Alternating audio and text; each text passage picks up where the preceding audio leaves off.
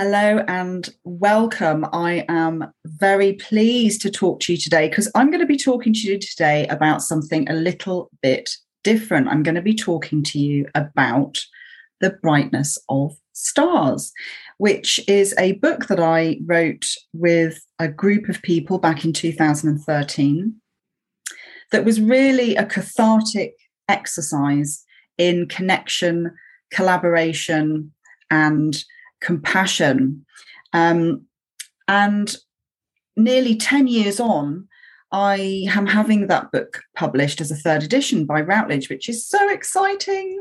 So I just wanted to spend a few kind of videos with you and a few times on the podcast, just introducing you to some of the people that are in the book so that you get a good sense of who and why and what is going on. So with that, I would like to say hello, Tim. Hello. Hello. You're right. So good to see you, Tim. So good to see you. And Tim, it's great to talk to you because the book's very different now. It has my section, it has the original section, and it has a third section. But you are one of the originals who were in that first book. And I am really aware that when I wrote that book, I did not have a publisher. I did not have the platform that I have now. We did not have podcasts. We did not have loads of social media groups. It was a different era. And I suppose my first question to you, Tim, is why on earth did you get involved in that project with me? Well, I think, first of all, obviously, I've got I hold you in high regard, Lisa. You're a good friend of mine, and I felt it would be nice to have, my reflections and anecdotes in your book, and I thought it would make it, a good read for whoever wants to pick it up as well. Hearing about sort of people like myself who have been through, care, and give me an opportunity to talk about the good, the bad, and the ugly. But yeah, no, I think it was a nice way of just kind of sharing my experiences of the care system, and just an opportunity to reflect on how life was back at the time, and obviously since then things have changed quite significantly, as we know. But yeah, just found it quite in a way I found it quite therapeutic as well to do that reflection as well, and yeah, it was quite nice to kind of think about life and how things have changed, and yeah. And this time you've done another reflection of that reflection as well, which is quite interesting, because I don't know if I told you this at the time, so I'm going to tell you this kind of live on the podcast. At the time, I was really quite reluctant to share your story. I don't know if you knew that. No, I didn't know. No, and I had a long conversation with somebody, and they said to me, which I just found really helpful, it's not for me to shape the narrative.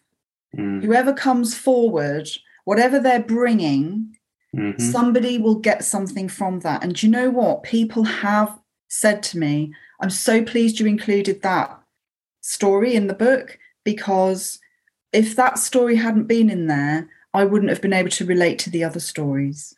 Yeah. So there's a great lesson in there, isn't there? There is, yeah. And that's it. Everyone's got their own experiences, own perspectives.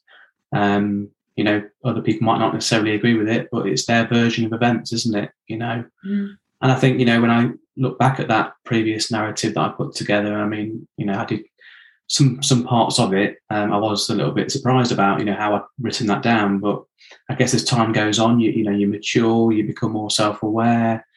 You potentially might become, more reflective. And I think that's what's happened in terms of me writing that second piece that I did all those years later. I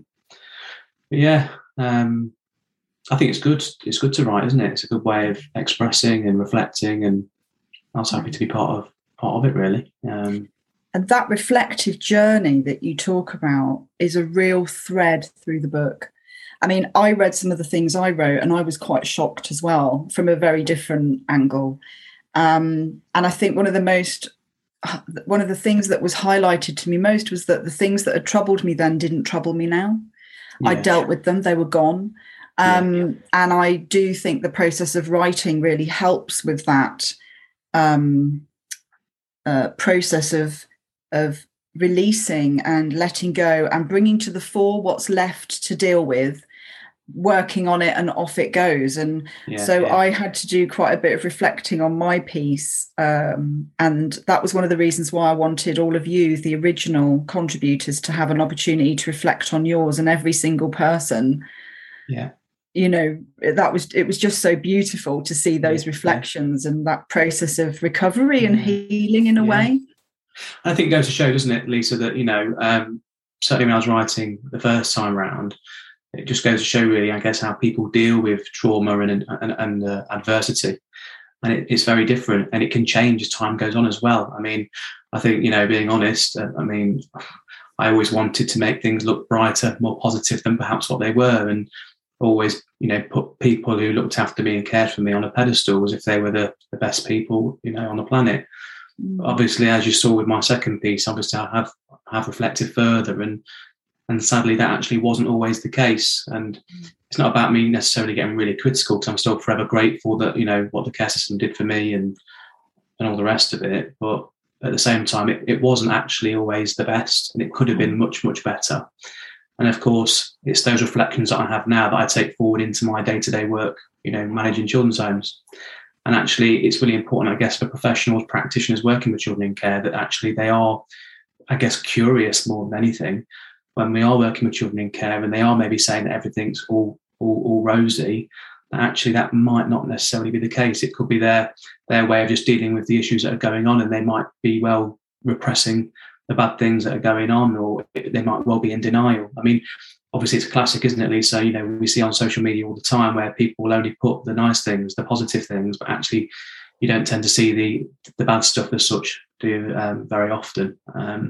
People want to put a best version, the best front on, best facade that they can to make it look like everything's all rosy. But as I reflected in my second piece, obviously I did say, you didn't go into full detail, but there was a few things there that indicated that actually it wasn't all rosy. But that all said, as I've always said to many people that I've worked with and spoke to, I'm still very gracious for what the care system did, and I'm sure I wouldn't be in the position that I'm in today had it not been for the people that supported me with building my resilience, dealing with the traumas, the demons, and all the rest of it.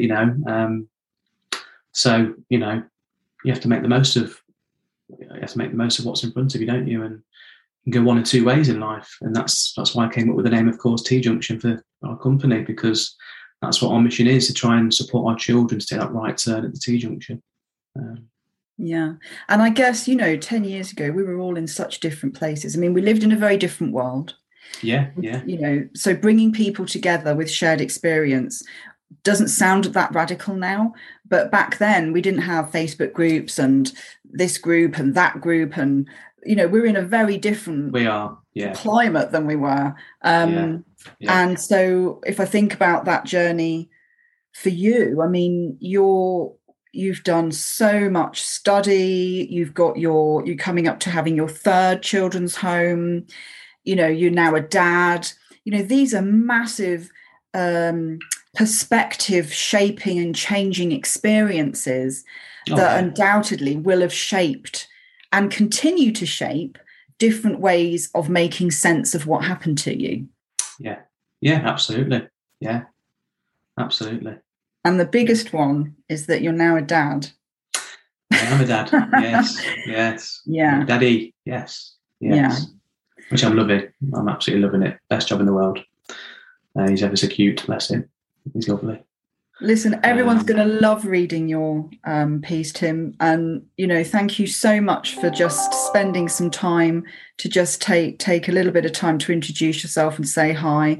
And thank you so much for taking part in the beginning, and also for coming back and taking part in the third edition. And I have to say, only one person I wasn't able to get hold of to come back and do that. So that's brilliant. So thank you so much, Tim. You are most welcome. Go forth and create. Thank you.